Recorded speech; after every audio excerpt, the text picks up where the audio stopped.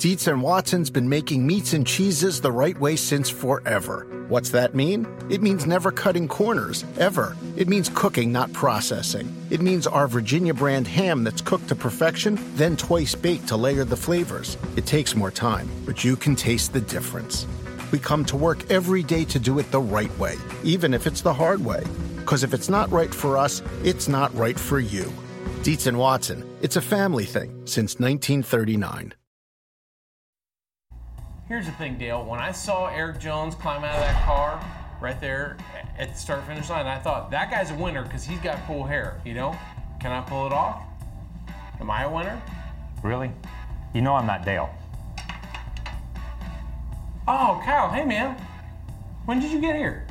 We rode together. I've been here literally the whole time. Oh, man, that's crazy. It's Wednesday. Dale Jr.'s here. Let's start the show.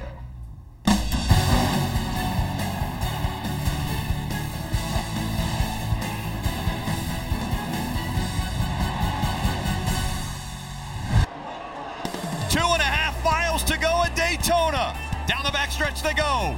Erik Jones in the 20. He got a big push from the 37 of Buescher. Here comes the 78 once again. Erik Jones has won at Daytona. Career-defining night for that kid. His first win at Daytona. Oh, boy. How about that race, boys and girls? It's a win for mullets all across the country.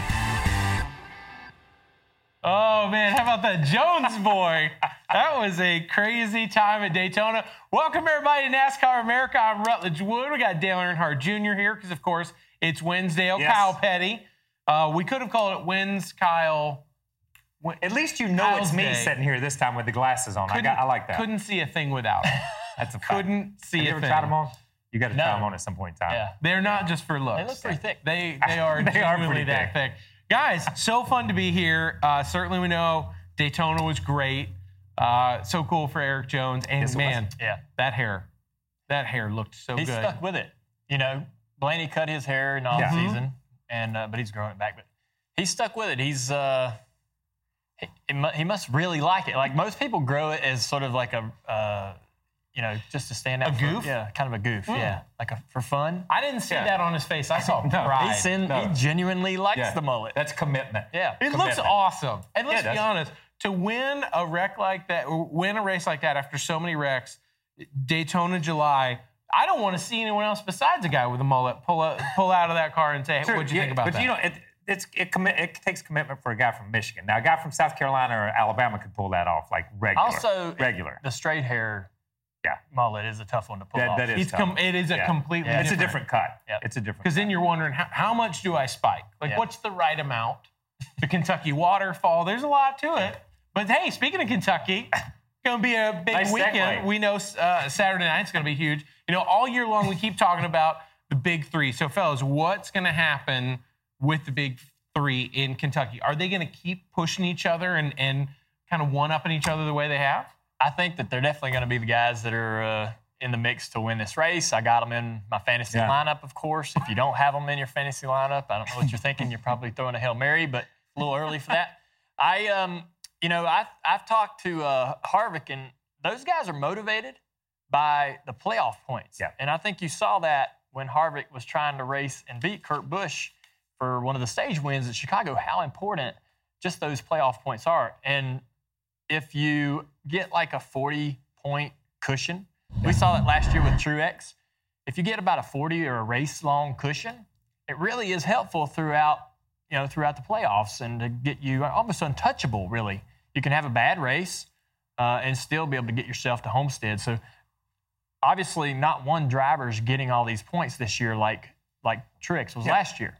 You know, it's sort of spread out amongst those three, and they're competing with each other to gobble them up, kind of like Pac-Man. Yeah, you know, I'm going to jump off the points thing and go to that. I was talking to my dad the other day, and we're talking in the truck, and I asked him if he had ever seen anything like this, where you have three drivers pushing each other. Your dad, and I'll get to that, but like my dad said, he and Pearson pushed each other. You know, you got one that wins, and then the next one wins, and especially when Pearson was at the Wood Brothers. Oh, my God. I mean, I can remember going to races and thinking, okay, we're going to beat one guy. One guy. We're going to beat David Pearson, and we're going to beat the Wood brothers. And that was it. And those guys just run first and second all the time. But they pushed each other to be great drivers. They're both Hall of Fame drivers. Sure. I don't think, and my dad said, I don't think I've ever seen a time in the sport where we've seen three guys push each other. And you've got Truex and Busch and Harvick pushing each other that when one wins, the other one's got to go win. Got to go get those points, man. Got to go get. We heard Kyle Busch say a couple of weeks ago at Chicago, when those guys win, I got to go get another one. I got to go. So they're putting pressure on each other, but they separated themselves from the pack.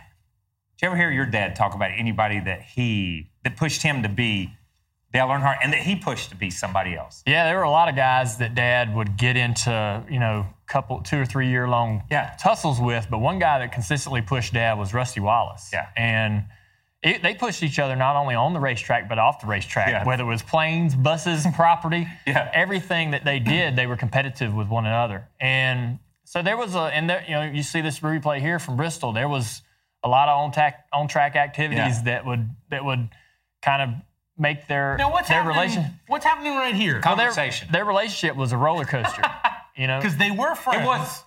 It's funny, and you bring that up because even if you look at your dad's logo for a while and Rusty's logo for a while, it was like who copied who? You know what I mean? Because it was the same thing. They both came out right about the same time. Yeah, and it really was a pretty.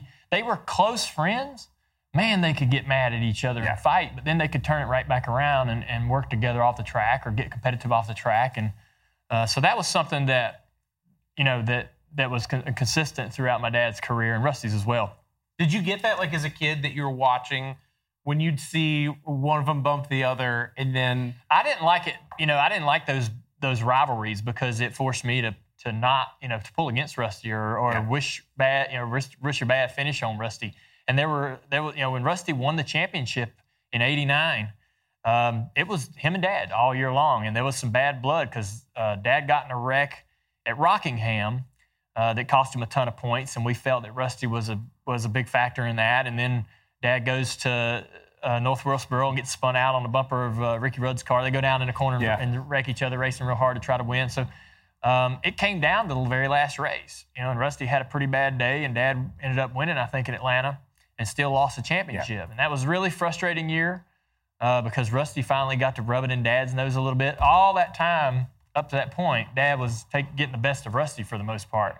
And Rusty was the one playing catch up. And that year, Rusty really realized his potential and won the championship. I want to ask you this, and because I think the word that talking to my dad, the word that they use, whether it was a rivalry with Pearson or Bobby or whatever, they had a tremendous amount of respect for what the other guy could do in a race car. They never took for granted what this guy would do or what that guy could do. And I think that's when you talk about your dad and Rusty.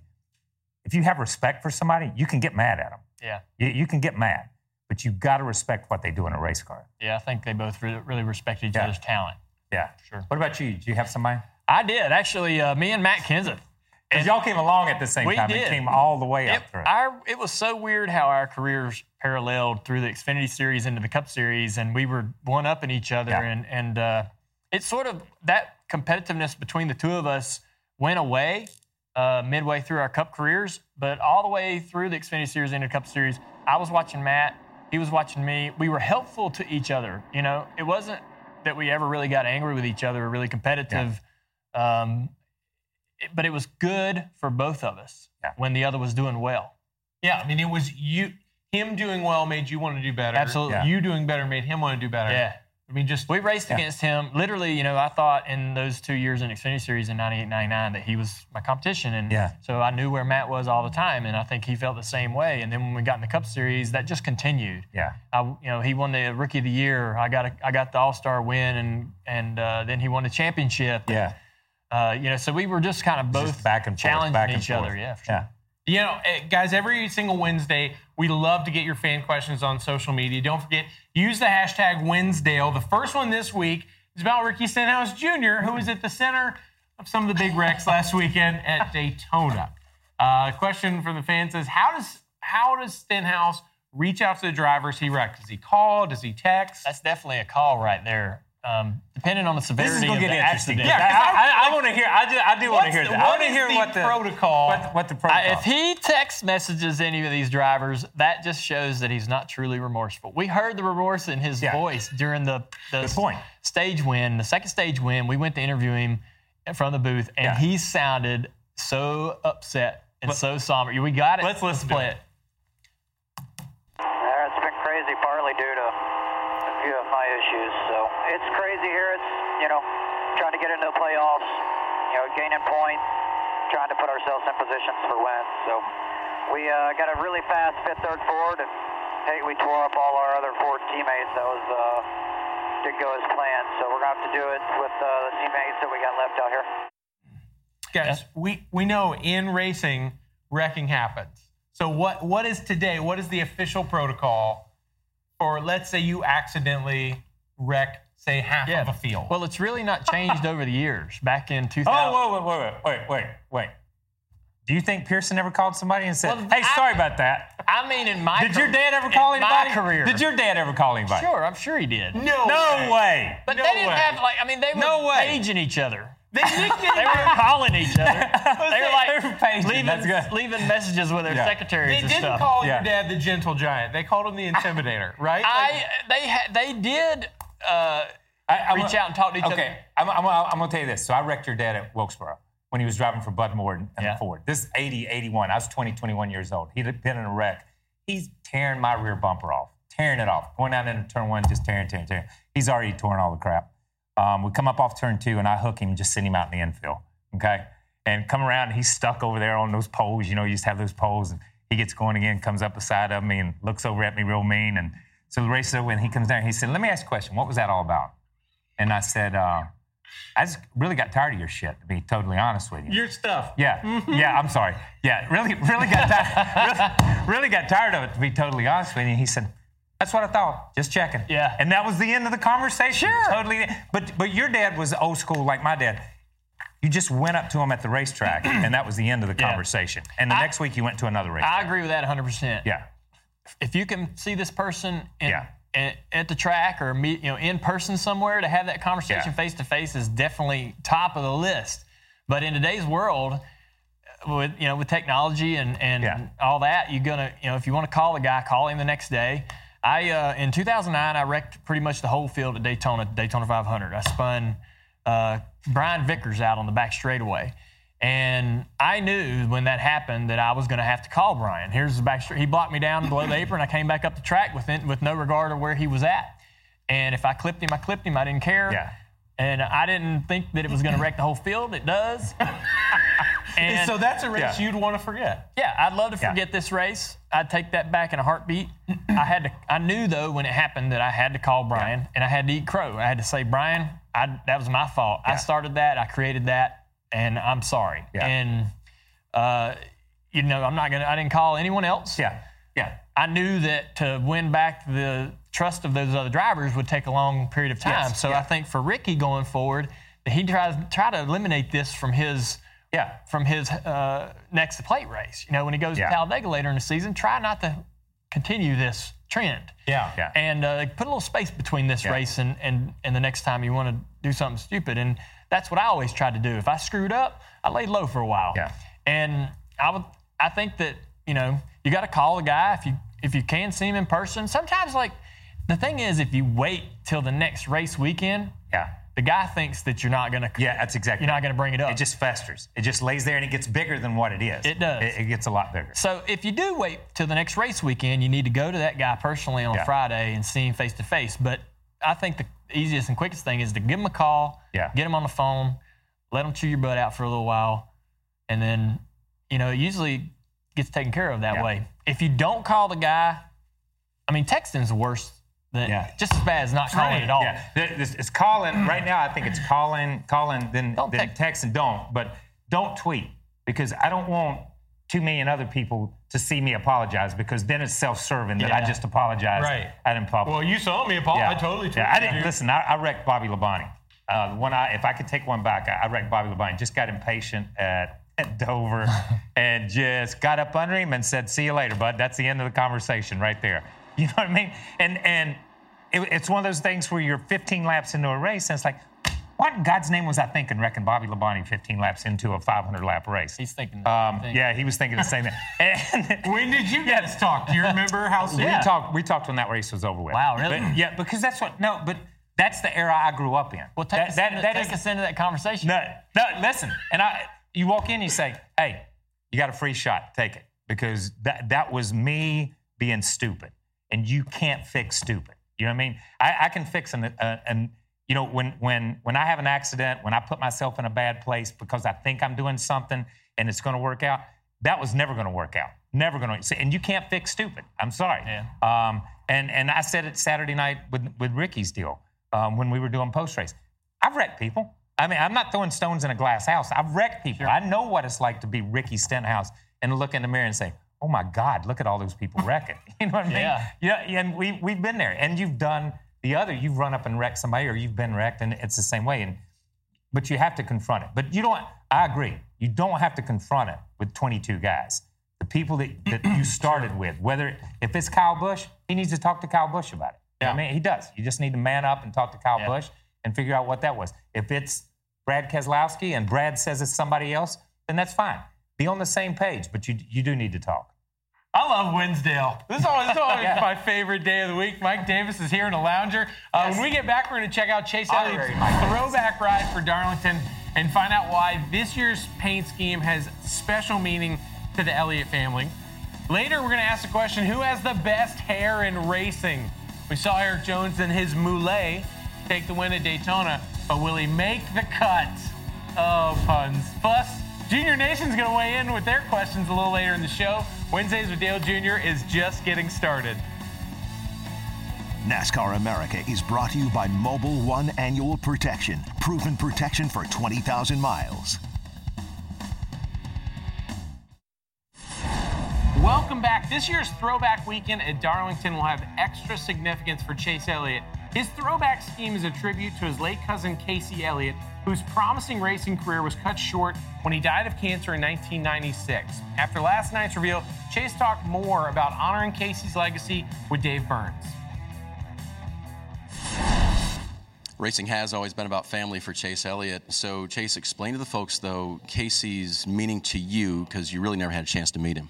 Yeah, it was, obviously a very unfortunate set of circumstances. Lost Casey, basically the following spring after I was born. So obviously I never had a chance to get to know him, but just knowing how much everybody missed him and so on, I think kind of shows the kind of person he was. And not everybody knows about Casey, and he was, from what I understand, well on his way to, having a shot in the Cup Series and racing, and was doing, pretty good at what was then, or what is now, the Xfinity Series. So he was off to a good start and had a lot of success racing short tracks and things, and certainly gone too soon. So, I think that just to have a chance to share that story with everyone and people to kind of look back and see what kind of person he was and spark some interest there, I think is a pretty neat thing. All right, well, good luck this weekend. Thanks for sharing Casey's story with us. We'll look forward to seeing that yellow car in September. Casey Elliott raced in the NASCAR All-Pro Series and looked to advance what's now the Xfinity Series before he was diagnosed with cancer. His death at age 21 came less than 2 months after Chase Elliott was born. I think what makes Darlington so special is we get to see stories like that. That's exactly right. This throwback weekend allows us to learn about guys like Chase. Yeah. I mean, like Casey. And it gives Chase the opportunity to honor him. So that's what I love about a throwback. That's what I love about Darlington.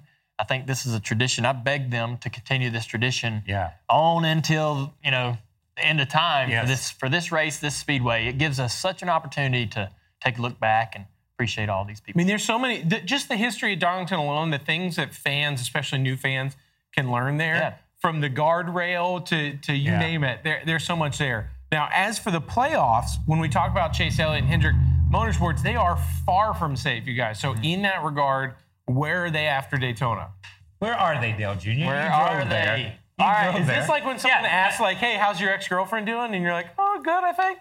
Okay, and while you were there, this team was, and that's the perfect way. When you were there, this team was always here. Yeah. Here. They're somewhere here. Yeah. And they're not terrible, don't get me wrong. By a lot of team standards, they're doing good.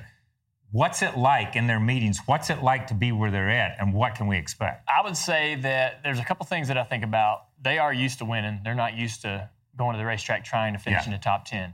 But when I first started working with Steve Letarte, the best thing I think we did was set our expectations to something reasonable. And what we did really was, to be quite honest, was try to finish in the top 15. Yeah. And once that become regular, and easier to do, we raised the bar into the top 10, top 5, and eventually we became the team we wanted to be. And they just need to set reasonable goals. One of the great examples I'd use is Alex Bowman. They've gotten a lot of top 10s over the last several weeks.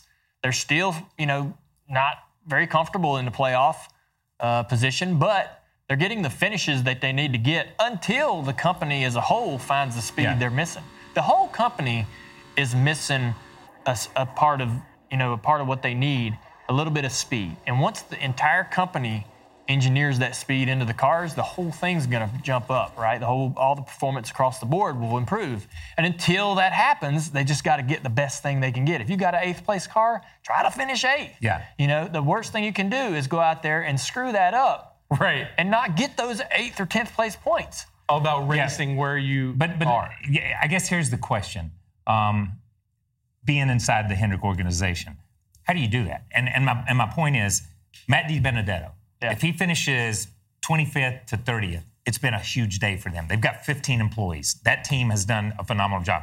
We look at Tad Schechters, at AJ Allmendinger and Chris Buescher, far exceeded having the top 5, but they're a 15 to 25th place team. When you look at that's their expectations. Our expectation from the public is Hendrick, 1, 2, 3, 4. Right. Get it done, dude. Get it done. You got a 7-time champion. You got a guy that may be the next most popular driver in this sport. Get it done. I know you got 2 guys. So how do I, as a Hendrick driver or that organization, how am I taking the heat from out here, from the fan, because social media, it's coming all the time. How do you take that and stay focused on what you're doing? Yeah, I mean, they're driven to win. They're driven to make their boss happy. I mean, Rick's, in my experience, is one of the greatest people to work for, and he's a guy that you want to make happy. You want him to come in there and go, I appreciate what you just did. And so you try to make that happen, you try to get that reaction from him every day. The reality of the situation is the landscape's changed a little bit. I mean, you look at Stewart-Haas Racing and what they've become. You look at the Gibbs and what they've become. They've, with Toyota. So it's not as easy for Hendrick to be alone on top of the, on the mantle as it used to be. Do you think Rick felt like you really took notice of when Jimmy took the lead at Daytona? That place came alive. There's a lot of other things that are happening behind the scenes that don't get documented. There's been a huge physical change in the company. They have made a physical effort to put all the cars in one shop.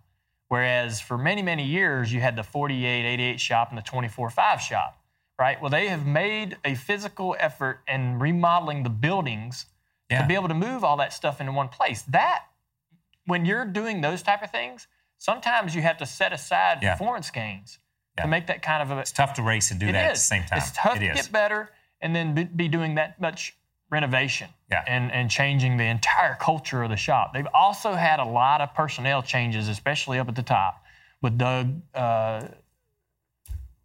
leaving. Several, about a year or two ago.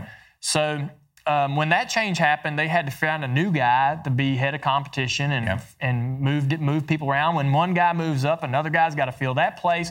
There has been a big shuffle in who's really making the big ticket decisions for competition. So when that happens, that also makes it harder to continue to engineer speed into your cars. If you take, it's a competitive sport. You take that little bit of time off, you're behind. You lose a little bit. So with those things, I'm not trying to make excuses for Hendrick Motorsports. No, that's a legit reason. But I know that those things have cost them the opportunity to continue to excel and progress and learn as they need at the time, at the speed that they need to be competitive.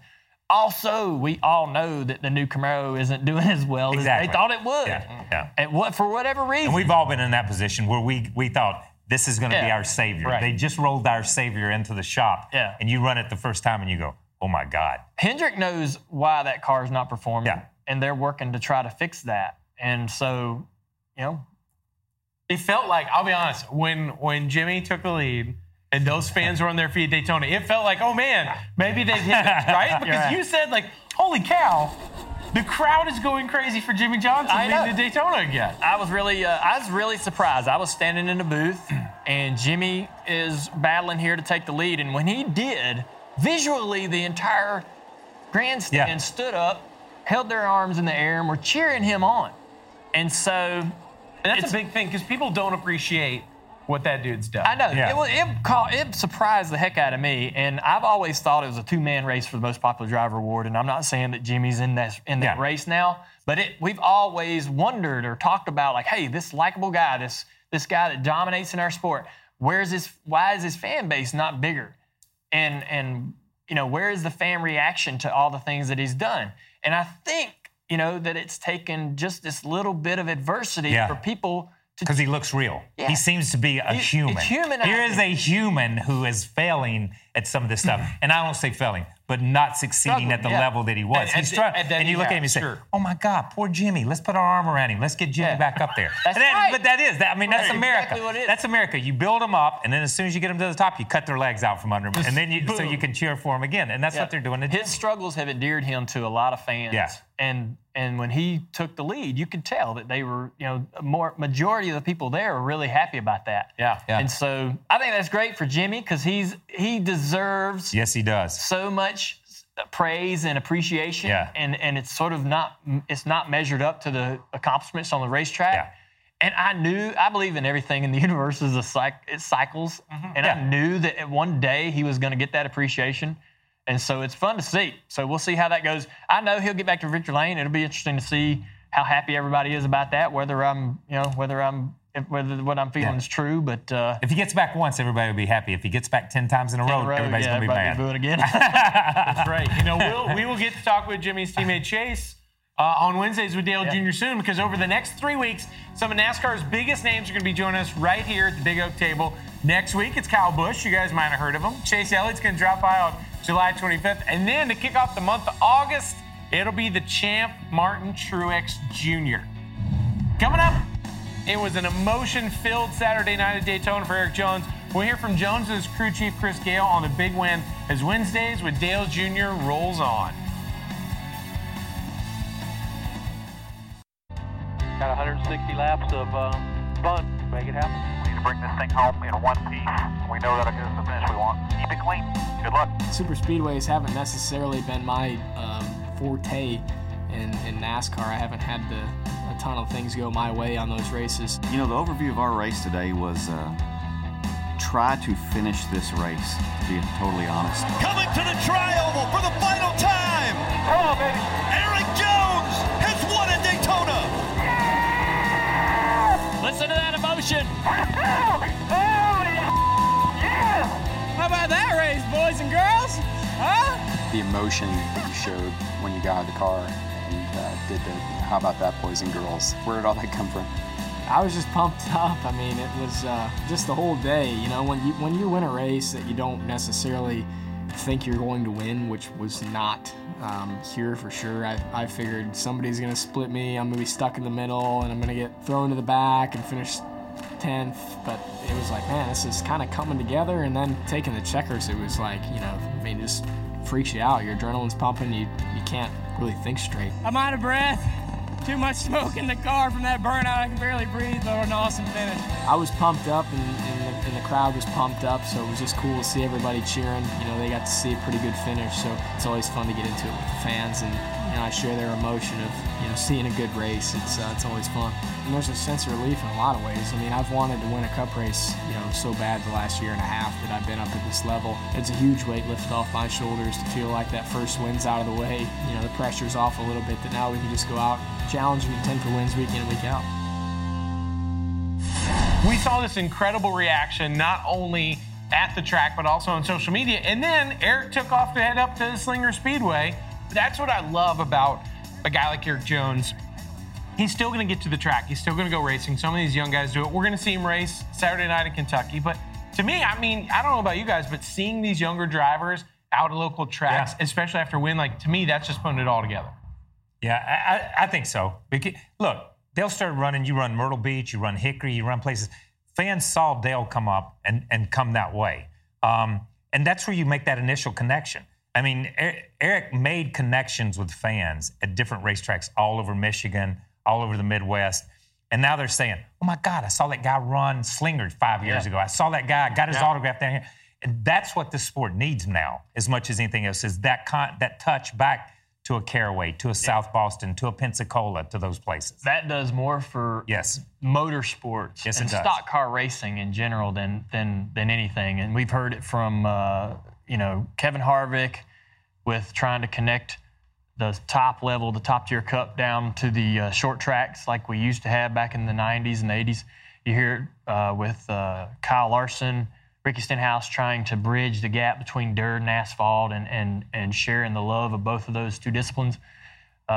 When Jones wins at Daytona and then goes run Slinger the next day, that right there will be such a great experience for anybody that's at Slinger watching that race. Because they're like, hey, there's a dude with a mullet.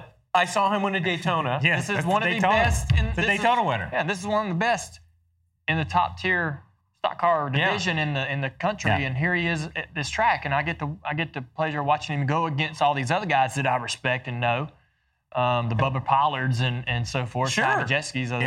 So when I moved up to Xfinity, I didn't go back to late models and have fun and play around. I didn't, but that's what we need. Yeah. And when our Cup drivers do that, it's amazing what it does. It creates new fans. It gets people to come. And I'll say this real quick. I think going to Slinger, going to your local short track, doing what Harvick's done, some of that is more important for the Cup guys and the Xfinity guys to do than the Cup guys to drop back and run an Xfinity race. Absolutely, that doesn't change. That doesn't move the needle for our sport. It just doesn't. It doesn't move the needle. But if you take that guy and he goes somewhere else and runs, it moves the needle. Do you know what moves the needle for me? What's that? When Steve Letarte asked Eric Jones's mom yesterday what she thought about the mullet. Take a listen to this.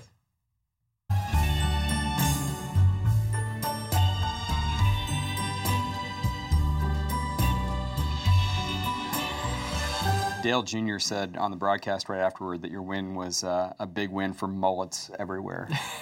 It's a win for mullets all across the country. Do you have any thoughts on that?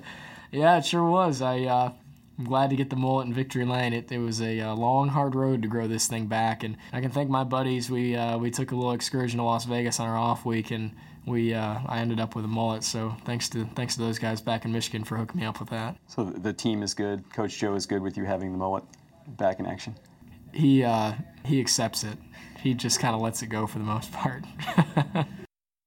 I mean, that's, for the record, that's like mullet blame displacement. With my friends. My friends back in Michigan did it. So, all right, now that his mullet has been immortalized, let's check out, how does it stack up with the best hairstyles we've seen in racing? Let's start with the young guys, right? We got Chase Elliott. We got Ryan Blaney. I don't know where in Ryan Blaney's hair adventure last year that was, because let's be honest, it was monumental. Yeah, that has to be somewhere in between a couple of his adventures to be that short. And Chase, let's be honest, when he puts that hat on and it goes crazy back there, that's typically when his fans go crazy. Yeah. These expressions are priceless. Yeah, they are. They caught him at a moment, didn't they? All right, now let's go mullet versus mullet. Jones and sprint car star Rico Abreu. Rico, look at that. Rico's hair. rocking it right there. I don't care. I think Rico gets it right there. I mean, come on. It's so good. Yeah. He also just made his own T-shirt that was basically a caricature of himself with that. Oh, I mean, come on. Yes. Why wouldn't you? Why wouldn't you? Why wouldn't you do a caricature of yourself and make it into a T-shirt? I love that. I would rock that all day. And we're going to turn the back clock here for some classic vintage looks. What do you think, guys? Maybe some old hair in this sport? Oh, yes. Oh, yeah. Look at you. Don't you forget it. Yeah, the only thing about Kyle is he was party all over instead of just party. That's exactly right. Party all the time. He had party all over. He didn't have business in the front. Yeah. No way. He had party in the front. Sometimes I forget that you actually like. That? No, that picture makes you cooler in my book. Like, as one of my best friends, I've always thought you're cool, but no one like to see you next to Jim Richmond. Look at that. Yeah. Oh wow. Look, Carrie's my inspiration. Carrie's my inspiration in this. And that's a family affair with. It is. And impressively, Carrie has not aged since this day. He hasn't. The facial hair is thicker, but that is the youngest looking dude in the garage. Every time I see him, you find something that works, you stick with it. That's it. That's the way it works. That's it. Just high and tight, just like that. Oh, you guys are killing it. Hey, up next, it's time to answer some fan questions. If you haven't submitted one yet, now you still got time. Just use the hashtag Wednesdale. Wednesdays with Dale Jr. will be right back. Mullets for everyone.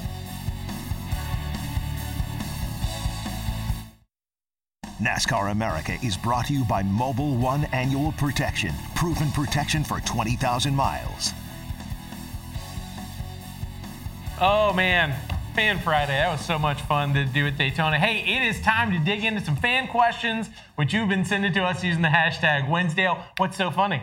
I don't know. You sound like that was an inside joke on the Fan Friday. No, I had a great time. That was a sarcastic. Yeah, it was. That's what he sounded like. We had a great time. He sounded like it, didn't it? Like, yeah, okay. It started a little rough, but I think we ended up all right. Rain delay. It was good. Anyway, let's get to the fan questions. First is from Jake Heller. Jake wanted to know, what driver would you like to have on your podcast that hasn't been on yet? Clint Boyer is the obvious answer because we have winner. Yeah. He's funny. We've hung out and had fun together, so we have some great stories. That's good. I can tell this is exciting because Mike Davis got out of the Barca Lounger. Yes, he did. He's moved. He's pumped. Now that we're talking about we have movement from the Barca Lounger podcast. Next up, Dylan wanted to know, where do you get your old school NASCAR T-shirts from? I'm almost daily. I'm searching on eBay, and then there's friends of mine that find these as well, and I buy them. That's old school. See, here's the difference between between us. I bought them original. You just have them. I just have them. Yeah. The shirts that Austin just showed up wearing. I just have them. I went today. I bought 8 shirts. Today, man. Yeah. On the way here. It's just coincidental that question's being asked. What's your favorite? What's the golden find? Okay, the golden find is a 1980. It's a Dale Earnhardt shirt with the number 2. Oh yeah. Osterlin car on it, and I think it's 1979 Rookie of the Year, or it says 1980 Champion. I'm not sure, but it's a 1980. And there were only 4 or 5 drivers that made T-shirts back then. That's the whole deal. It wasn't like Souvenir Row. It wasn't like Fanatics. It was just when one of them pops up on eBay, I buy it whether it's going to fit or not. Yeah, you just got to get stuff. Can you wear one of those next Wednesday? So far, the ones that I have bought of that particular shirt only fit Amy, which is even better. I mean, but she looks better. Medium. She looks better in throwback gear. We know some guys that wear a medium. We do. We do. Worked with a couple of those guys. I think we got to get you Pump it up. No. I mean, this shirt's nice. But we've had plaid. Yeah. Every other time, I don't know what happened, but it's weird. You went to go buy vintage T-shirts and you showed up with a fancy one, but it's weird how that happens. Hey, next question's from Mitchell. He said, how much more important is Watkins Glen now that the Charlotte Roval is a final race around 16? Could it propel a road course ringer farther into the playoffs? Yes. Yeah, so I didn't think about it like that until this question. I was thinking, is it important? Does it help guys learn? Being a road course is, guys going to go to Watkins Glen and go, got some new notes to take to the Roval. No, because I don't think the Roval's anything like the Glen. Yeah. I don't think that road course racing at Sonoma and Watkins Glen are even that similar. Right. Even though they probably can use the same setups and some of the things they learn, I don't think hardly much of that's going to transfer over to the Roval. It's just too much of a oddball racetrack. But with that said, the talents definitely will transfer. If you're a very good road racer, you got to go into the Roval thinking that you got a little bit of an advantage on some of the rest of the guys. So, if you're fast at Sonoma and fast at Watkins Glen and you feel like it's your talent, then maybe you got a bit of an advantage. Do you know what I realized as you're talking about that? The Roval is like the mullet of racetracks. I don't know if I would give it that much of a compliment. It's just a really odd. The jury's out for me. I don't know whether it's a great racetrack or not. It might not be a big. It's going to be interesting. Yeah. It is. Obviously, at Daytona, they run the 24-hour race and they run through the infield, and it's world famous. That's Daytona. That's something different. I am not going to miss the race, but I'm not sure whether I'm not going to pump it up and be wrong. It's going to be crazy. That's a safe place to be. I can't wait. Coming up on Wednesdays with Dale Jr., it's our social pit stop, which includes a homecoming for Tony Stewart and, of course, involved a race car. We'll show you when we come back.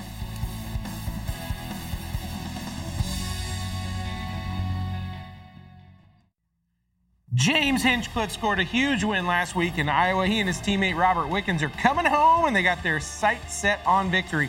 Verizon IndyCar Series racing from Toronto Sunday at 3:30 Eastern on NBCSN. It's time to see what's trending now in our social pit stop. Ty Majeski's part-time Xfinity Series schedule for Roush Fenway continues this weekend in Kentucky, but last night he went home to Wisconsin and won the Slinger Nationals, one of the Midwest's biggest late model races. Eric Jones coming off his Daytona win, he was there, but that car done blowed up, so he didn't get to win. Already blowed up. That's mechanical issues. Also racing on Tuesday were Tony Stewart and his 8-year-old father Nelson. Does Tony look like he's lost a lot of weight? You know, they pretty say trim there. Black is very slimming. He does look good. Yeah. He does. When he threw me in a pool a few weeks ago, I didn't think this guy's lost weight, but yeah, that was just me. Of course, our hometown, Columbus, Indiana. Tony won the race. Nelson finished a respectable 12th. Now, when Tony raced there as a kid, he was sponsored by the local Dairy Queen, got free ice cream from them after every race. Sure enough, that's where he went Tuesday. That's Bob Frank, the owner there of the Dairy Queen. I assume he got a Blizzard? Yes. What would you have got? I definitely would go Blizzard, and I always got the Nerds Blizzard. That's like eating cold rocks. I They know. freeze. And what about you? What would you get? I'm going Oreos, but we had the conversation. The Heath Bar thing is pretty good. That keeps Heath Bar in business. That's it. If it wasn't Nerds, it was Heath. Yeah. Which I've never ate a Heath bar singularly, so that's we may never do that. reached We for one, may do that one weekend. Yeah.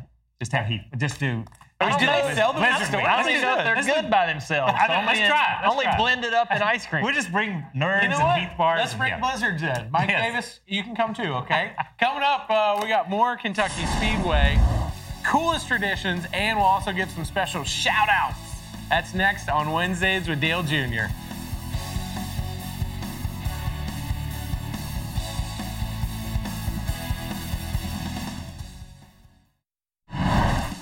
Oh, boy, you guys. Shout out to Jeff. That's not it. You mean this one? No. That's not. Oh, this is like a shirt that's sort of like. That's a recent made shirt. That is not that's the a recent one. This is a shirt that's like in memorial. The original shirt is white, and it's an original. You know how you know that's a recent made shirt? Because there is a modern picture of Dale with Dad's his face Goodrich on it, stuff yeah. on it. Hey, Jeff, thank you. Good Nonetheless, catch. Good try, Jeff. You Good tried. try. Hey, you got on TV, Jeff. Good try, dude. It worked. Good try. That's the brilliance of Winsdale, you know? Look, you guys, it's time for a special segment we're going to call Shout-Outs. Now, Kentucky has a great tradition, and we definitely want to shout out to them for what they do. You know, if you win there, you win a jukebox. But last year, they did something really special. They donated a Crosley jukebox to the kids at the Nationwide Children's Hospital. Cool. Is that Jeff Bodine right there? You'll see Jeff Bodine in these photos, and it's he is somehow standing back there. I was so shocked when we were taking this picture. I looked over my shoulder. I'm like, Jeff Bodine's here. Why is he here in this photo? But apparently, he has something to do with this company that makes these jukebox. Shout out to the Nationwide Children's Hospital because they sent that jukebox to let them kids listen. It's at the activity room in Nationwide Children's Hospital. That's cool. That's way cool. You wanted to shout out to Denny Hamlin, didn't you? Did I really? Yes, because you thought he did something nice today on Twitter, I believe. Oh, yes, he did. He helped a friend. He helped a friend. That's right. Sometimes. How did he help a friend, Rutledge? Denny Hamlin told Kyle Busch, "Hey man, you don't have to respond to everybody. Bro, stop responding to these people. They're sending these tweets. Also, because they know you will respond. Yes, and I know that because I've done it before. Kyle Busch, if you're watching, if someone talks to you about the race and they only use pictures of like nebulas and solar systems, you have to acknowledge that. Those are tweets that I'm glad you respond to. The space photo. Are we just going to say nothing about the space pictures? The space photo. Maybe your greatest tweet of all time. That's a good one. I want to give a shout out to obviously to Vintage Race Tees and eBay. Yeah, Vintage Race Tees. It's really changing the whole thing. Do we have time? Can I shout out to Friendship? To Friendship. Just any friendship? We're all friends. Take a look. This is Friendship. This is true my friendship friend's right in the here. water, and this crocodile, look at this guy. I tried to think, I tried to think, do I have any friends like this? It was hard to come up with any. Dale, I just want you to know, Kyle and I are that kind of friends. I just want you to know we're taking applications. You would people's elbow a crocodile? Kyle would elbow a crocodile for me. I would elbow a crocodile. I just want you to know that if you want to be bros like that, Kyle and I are interested. What's this guy? We'll meet you halfway. But you're going to have to grow your hair like that. Look at the flying elbow, and it worked. It works. And then he goes to help him. Amazing. It works. Yeah, he swims over there to help him. Luckily, the video cuts off before you realize they don't know how to get out of the water. True. Because sometimes friendship is like that, you know? You didn't see him crawl up the other guy's back out of the water again. Yeah. No, you've been there for me in a lot of situations. I feel like you'd elbow a croc if it came to it. But I'm also not sure. You're a real fast runner. I've only got to be faster than you in some situations. Remember that. True that. Hey, biggest shout out is Bring a Friend to Work Day. Mike Davis on the Barca Lounger on the Barca Lounger, right there, baby. Good, brother. Woo! Hey, we will see you. That's going to do it for us here at the Big Oak Table. We'll see you in Kentucky.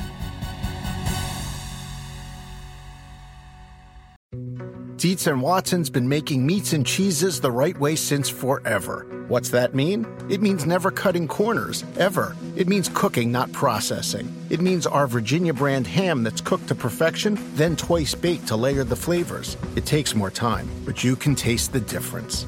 We come to work every day to do it the right way, even if it's the hard way. Because if it's not right for us, it's not right for you. Dietz & Watson, it's a family thing since 1939.